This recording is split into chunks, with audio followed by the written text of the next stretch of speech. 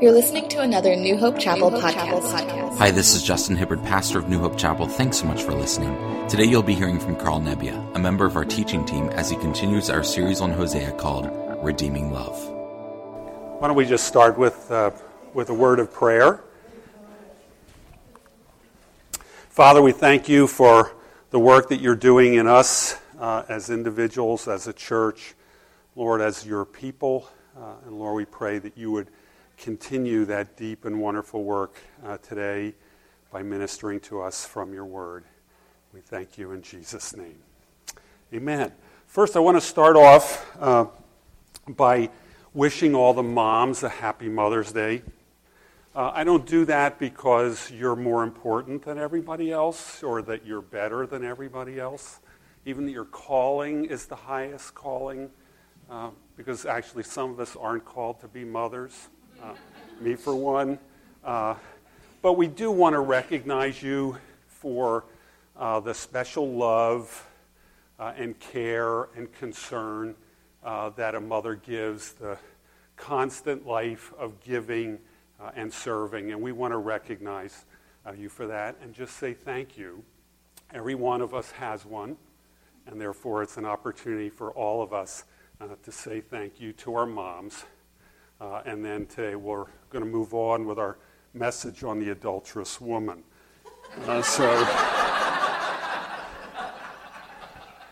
So we are speaking about the book of Hosea. One is very timely for us. 2 weeks ago, Julie introduced the subject. She told us how Hosea was a prophet of Israel, that meaning the portion of the people of Israel, the Jewish people, that were a part of 10 tribes that split off from the rest of Israel that then became referred to generally as Judah. This happened in the generations shortly thereafter, the days of David. I think it was in Solomon's children began to fight among one another. But anyway, the northern kingdom had 10 of the tribes, and as Julie reminded us, the history at that point was that those 10 tribes, that group, never had any good kings. In the southern, in Judah, there was at least in some cases some good kings and some back and forth and so on. But in Israel, never any good kings at that point. They began to actually to practice idolatry throughout the land of various sorts. Focused a lot on Baal, but other things also. They did come out of a time kind of wealth and of satisfaction, but actually during this period, once Jeroboam's son, Jeroboam II, was murdered, in Israel they went through about 10 kings in a row who were not kings of a descendant of the previous king, as often is assumed within a royalty, but they were self-appointed, and ultimately each one was then murdered by the next who came along and took power. So this was a desperate time, a bad time in that northern kingdom. And Hosea 1, which Julie read, gives us this historic record of Israel during this time. And interestingly enough, it is said in the third person, meaning it's stated that the Lord God said this to Hosea. The writer is not attached specifically to either, but it's said in third person, and it describes the fact that God directed Hosea, a prophet during a period of time over many of the kings, to actually marry an adulteress. And that woman, in the end, Hosea, I believe, selects Gomer. Gomer has 3 children during their marriage. They named the first one Jezreel. Not because the word Jezreel, the specific word meant something, but that God said that Israel was essentially going to be punished for what was done in Jezreel when many people were slaughtered and so on. And ultimately, the valley of Jezreel will be the place where Israel is defeated. So it's got number 1 child, young boy, named Jezreel, not for very good purposes. The second child was named, does anybody remember? Not loved. Okay, second child gets named not loved. The third child gets named not my people. Okay, now, I'm a grandparent, and I've recently gone through some child naming exercises with my own children. And I'll tell you, if I were Gomer's parents or I were Hosea's parents, I'd be scratching my head thinking, what have they done to my angelic little child? You know, they get 9 months of going through the name books, and they come up with Jezreel, not loved, and not my people. What were they thinking? But fortunately, these were things that Hosea responded to God, and ultimately the chapter ends by saying that ultimately Israel and Judah will be restored, they will be reunited, that the people will be known as the sons of the living God, and ultimately they will be led by one leader, which we have to assume, once again, is the Messianic king coming to lead them. So even though we start off with this bad story, the kids get bad names, ultimately God, in the end, shows this picture of redemption. They're going to be brought back together, and they're going to be led, once again, by the Messianic king. Last week, Bill talked from Hosea chapter 2, and the fascinating thing there is that the perspective changes. In this case, we more or less have God speaking, but speaking through the eyes of Hosea, talking about the adulterous wife and linking it to Israel's worship of Baal, comparing that to Gomer and her adulterous lovers. And he says in the end that he's going to take her into the wilderness, which Bill then described as a place of growth and learning. Not a horrible place, not just a bad place, but a place that ultimately there is growth and learning that comes about. And in the end, in chapter 2, it says that she will call him her husband, and he will call her children. You are loved, and you are my people. So once again, we get to the end of chapter 2, and the situation has spoken.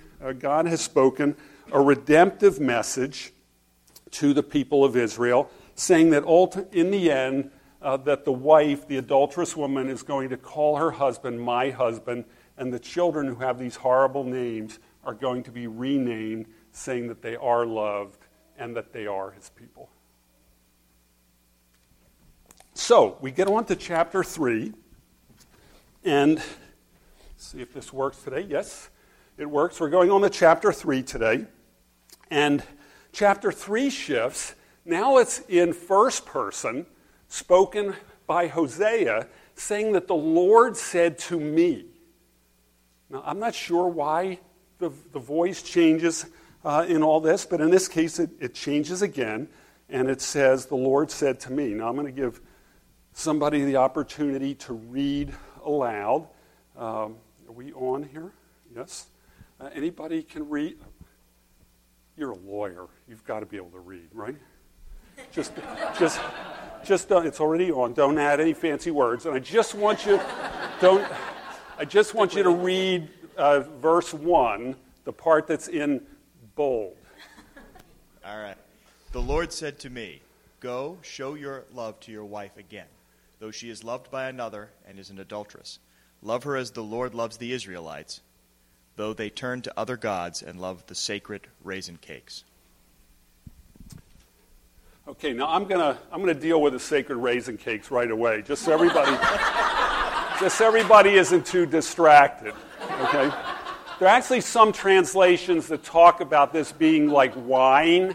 It's actually, they use completely different words and so on, and then scholars looked at it and said, it's not really wine, it's these sacred raisin cakes. And I think of scones with raisins in them, slathered with, what is it, clotted cream. I just think just slathering it, all over me, if that was socially appropriate, but raisin cakes, it just sounds so good.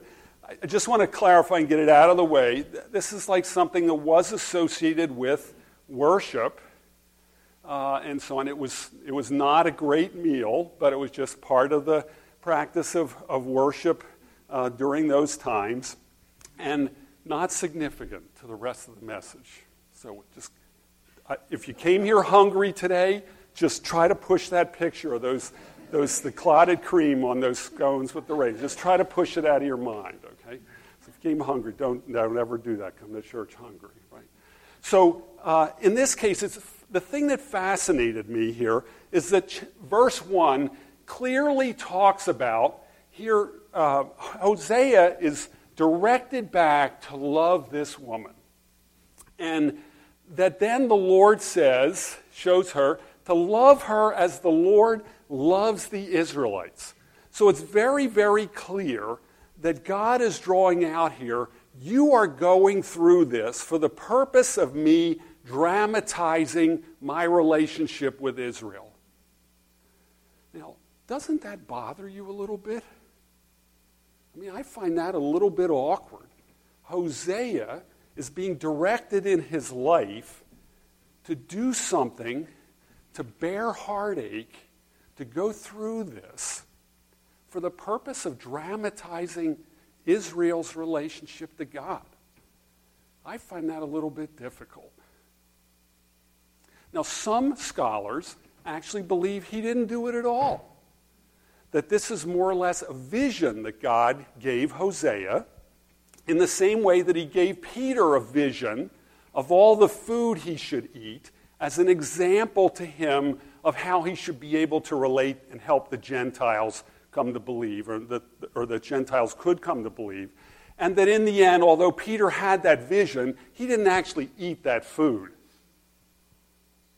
So some believe that God didn't really make Hosea live like this and go through this heartache.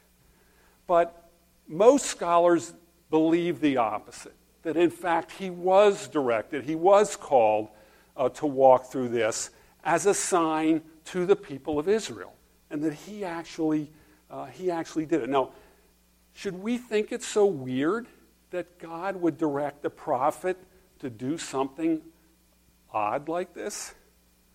I mean, God directed the prophets to do all kinds of weird stuff. I mean, one of my favorites is Ezekiel, where God tells him to take out a sharp sword and to cut off all of his hair and to shave off all of his beard.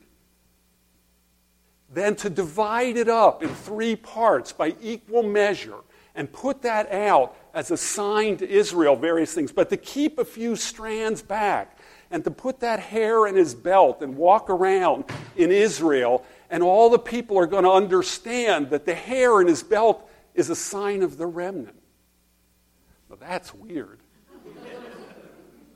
But as I was praying about it, I thought to myself, God was saying to me, Justin, you need to give this a go.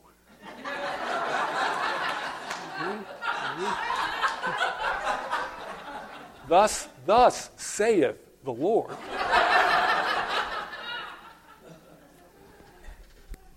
So we shouldn't think it odd that God does weird things through the prophets. He was always using the prophets to send different messages. But I do think it should grab us a little bit to think this wasn't just cutting off your hair and putting it around town.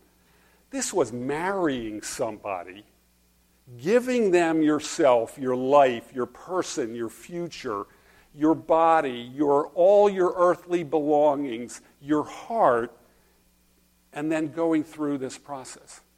Now, it's a little bit difficult when you read the text, and it sounds as if God is ordering Hosea to go out and marry an adulterous woman.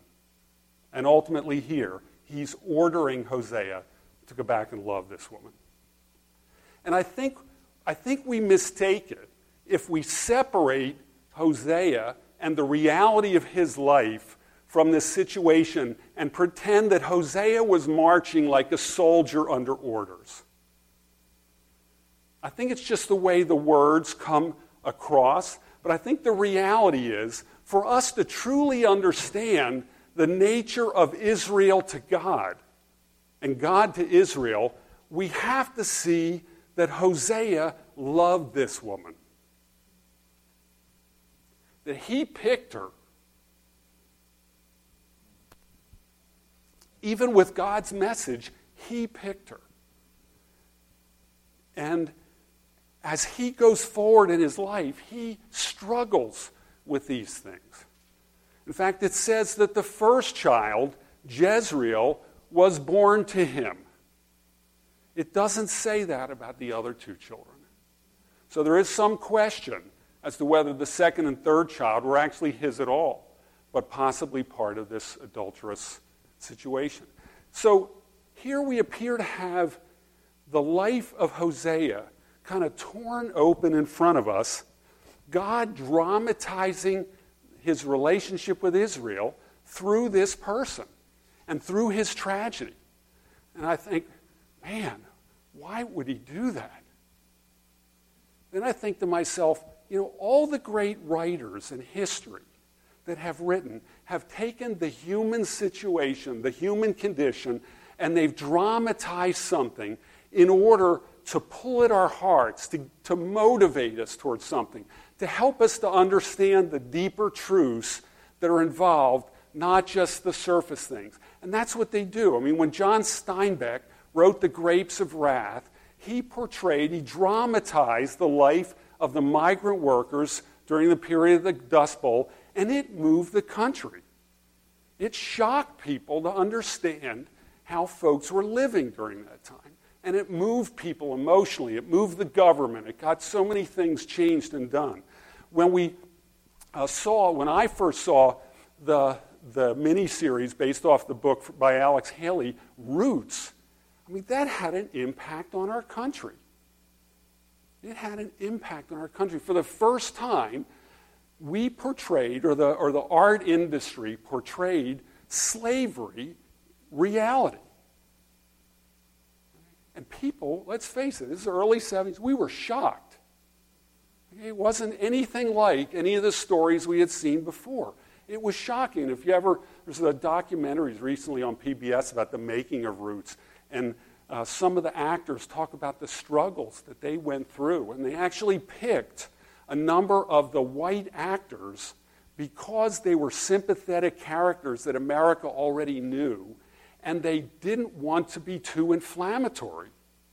So they took Edward Asner. He was Mary Tyler Moore, that kind of stuff. He made him the ship captain. But part of it was they selected them in order that people were sympathetic. They felt toward them. So dramatization like this is a common thing. Now, I, for one, I have to admit, I'm a little bit of a weeper. Okay, I am, okay? I'll give you that. Bill, a little bit too, probably not as blubbery as me. But anyway, I mean, how many of you have ever gone to a movie and you get there at that critical point and you're having to, scratch the side of your face, or you're having to do whatever, you're holding your eyes like this in hopes that nothing, the tears are not going to run. How many have ever done that? So, most of you, right? Right. So I'm going to give you a chance today. I would like, Sam, I always give you a chance, don't I? What movie have you seen that brought you to tears? Oh, gosh. There's no right answer here. I can't really think of a movie. Oh, man. I'm not saying I'm not a Didn't cry. you ever see The Dirty Dozen? That's true. Jim That's Brown true. runs across the courthoard. I know, with the grenades throwing in. And he's getting gunned down. I know. You can't help but cry. You're right. Okay, Justin, here's your chance. And don't tell me Frozen. Come on. Probably The Passion of the Christ. Oh, man. Okay, who gave him that answer? Come on.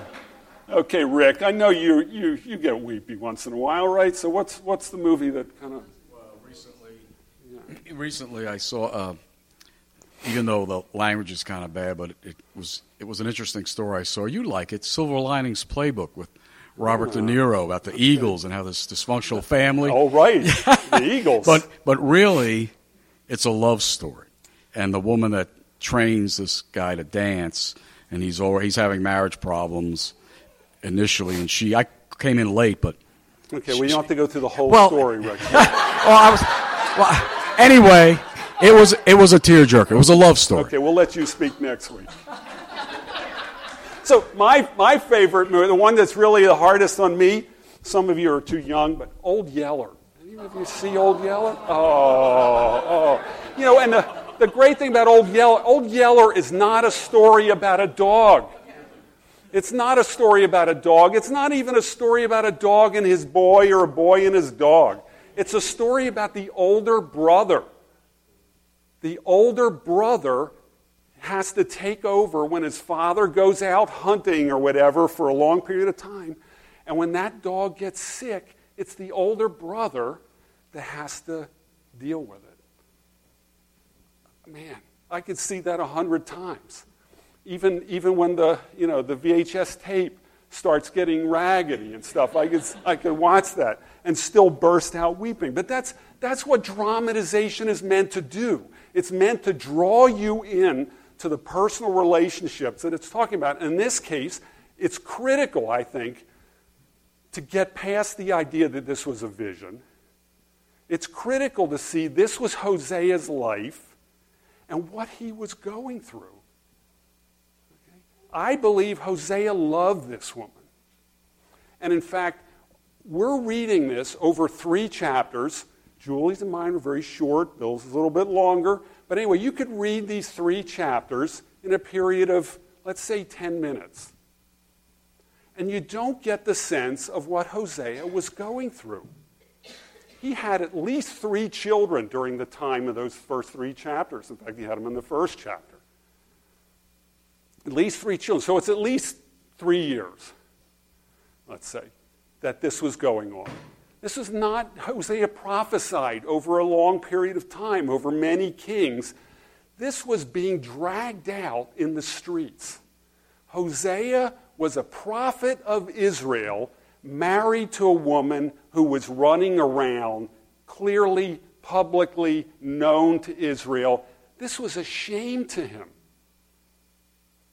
But a greater hurt, and then he loved her. That he married her, that he had children, or at least one child with her. This was his life. And the interest, this is kind of a weird picture, but anyway, Hosea was a public figure. Okay? So if there were tabloids in those days,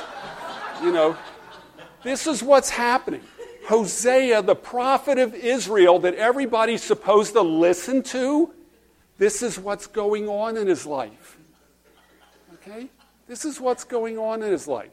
So I think it's very important for us to fully understand and to relate to and to grasp what was happening with the people of Israel. You have to grasp how it was impacting Hosea.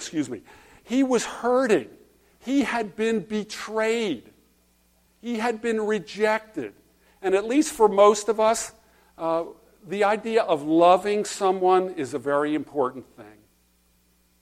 And the idea that that person that you've poured yourself out for, that you've given yourself over to, that you've committed all your earthly belongings, that you have children with, rejects you and betrays you is a deep and personal and hurting thing. And I believe that God wants us to understand how big a thing it was when he reached out to Israel. He loved Israel. He called Israel. He brought Israel, first of all, he brought Abraham out of the Chaldees, brought it into the promised land. Later, he took the family into Egypt when there was a famine, and he saved the family there through Joseph. Then through Moses, he brings the people of Israel out. He opens the Red Sea. He brings manna. He does all of these things. He protects them and helps them in battle. He does all these things for them, brings them into the promised land, and they turn to idolatry. First of all, with the calf, when Moses took a little bit too long up on the mountain to get the 10 Commandments. But then they go on, and I've got a few pictures here of some of the various kinds of idols. And Romans here, I think, puts it really well. For although they knew their God, or they knew God, they neither glorified him as God nor gave thanks to him, but their thinking became futile and their foolish hearts were darkened. Although they claimed to be wise, they became fools and exchanged the glory of the immortal God for images made to look like mortal man and birds and animals and reptiles. The one up on the top left is an Asherah, I believe is the proper name for that. These were often baked in the oven like a bread. Okay, well, here's the Almighty God brings you through the Red Sea, and you're going to replace him with a piece of bread you made yourself. Okay, the one on the right is Baal. Of course, we talked a little bit about him before, supposedly going to bring about all of those good things, the bounty and the blessings I think Bill talked about last week. The one in the middle is Moloch, not specifically mentioned here, but became a significant part of the worship of the people throughout the Middle East and the Israelites also. And this is the god that they frequently sacrificed children to. So this is what Israel, when we look at the struggle that Hosea is going through, we have to relate it to it's a real struggle of love. What is he going to do? How is he going to love this person? God commands him to love him. But this is a picture of God and Israel. Now, if God can be hurt, this is the picture of it. Okay? If God can be disappointed, this is a picture of it. If he can sense rejection, this is a picture of it. And that's why God uses the dramatization to help man understand God, who is difficult to picture, difficult to see, but to understand the nature of God through the reality of human experience. That's what he does. That's how he does it. He creates that. So we're going to move on to the next verse. Bill, if I could get you to read this one. Just number 2. So I bought her for 15 shekels of silver and about a homer and a lethek of barley. Thank you. So here is Hosea. God has pointed him back. I believe while he puts it in the terms that the Lord said to me, and go and do this, I believe we often say that about things when we sense a leading from God. Okay, so it may mean God actually spoke and said to him.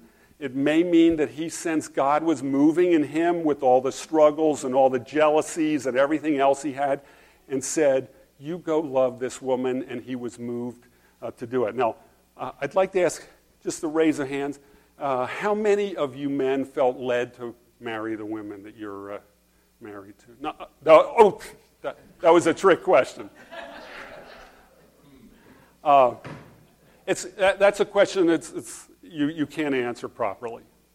If you say, yes, I felt led to do it, the woman looks at you and says, is there something wrong with me? You had to wait for God to tell you to go marry?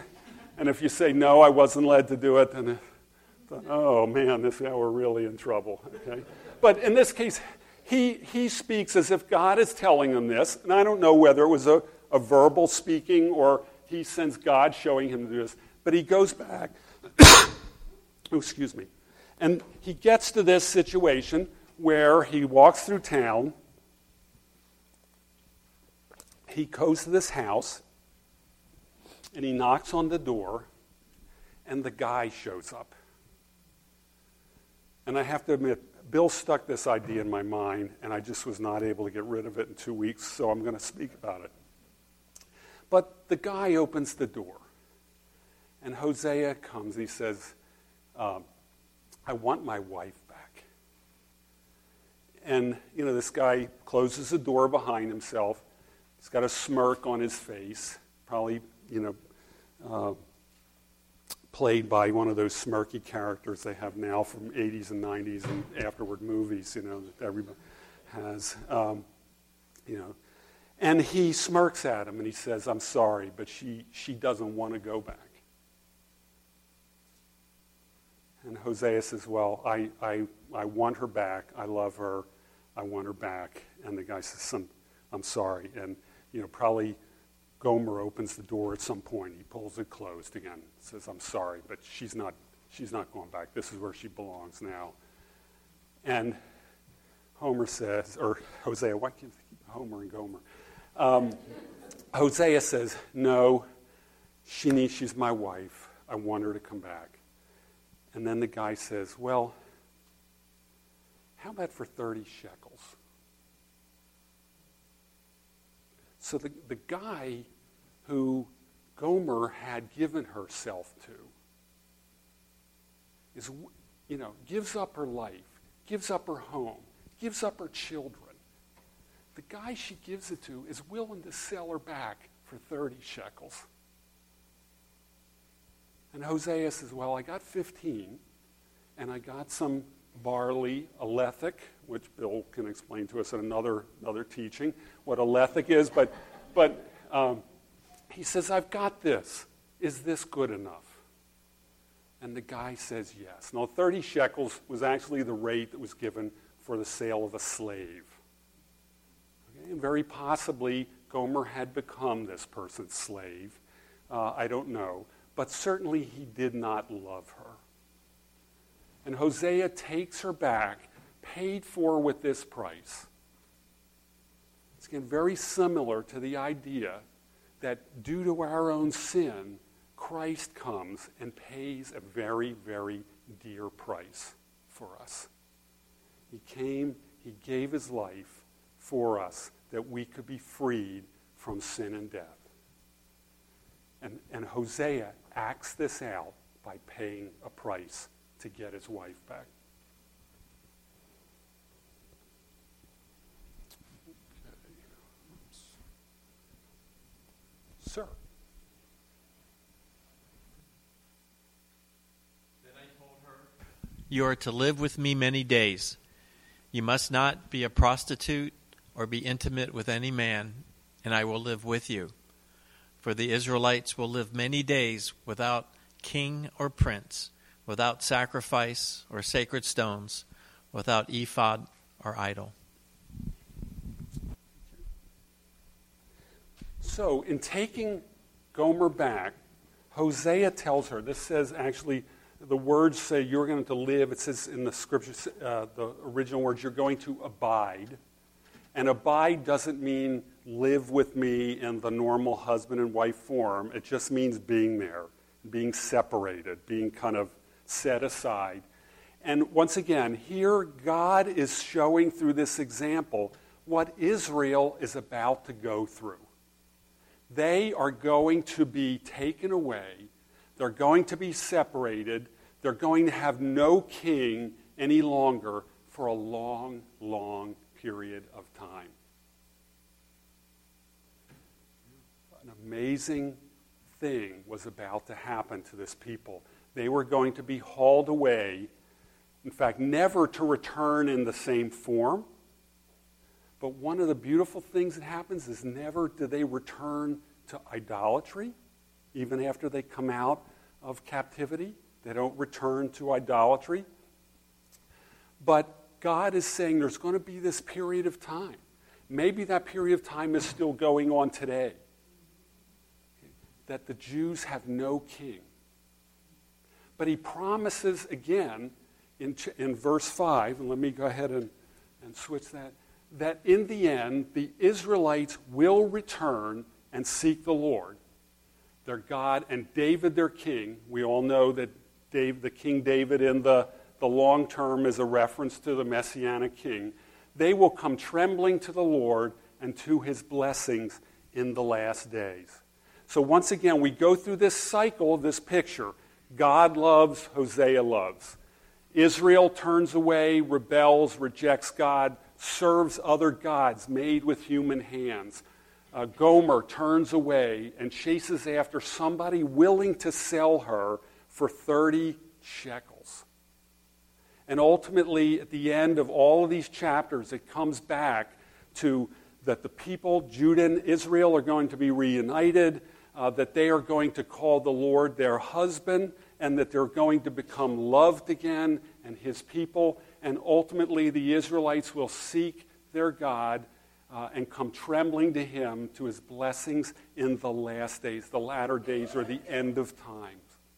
Okay, we believe this is the message to all of Israel, that this is where they're headed. This is what God wants. He wants to come back and express his love fully to them and to capture them and bring them in and so on. Now, to me, this is interesting, that God went through, as I talked about in the beginning, he went through this process of dramatizing through Hosea's life what he wanted Israel to see. But hasn't he done the same thing for us through Israel? I mean, he's created a relationship with the people of Israel as an example, as a dramatization of the life for us.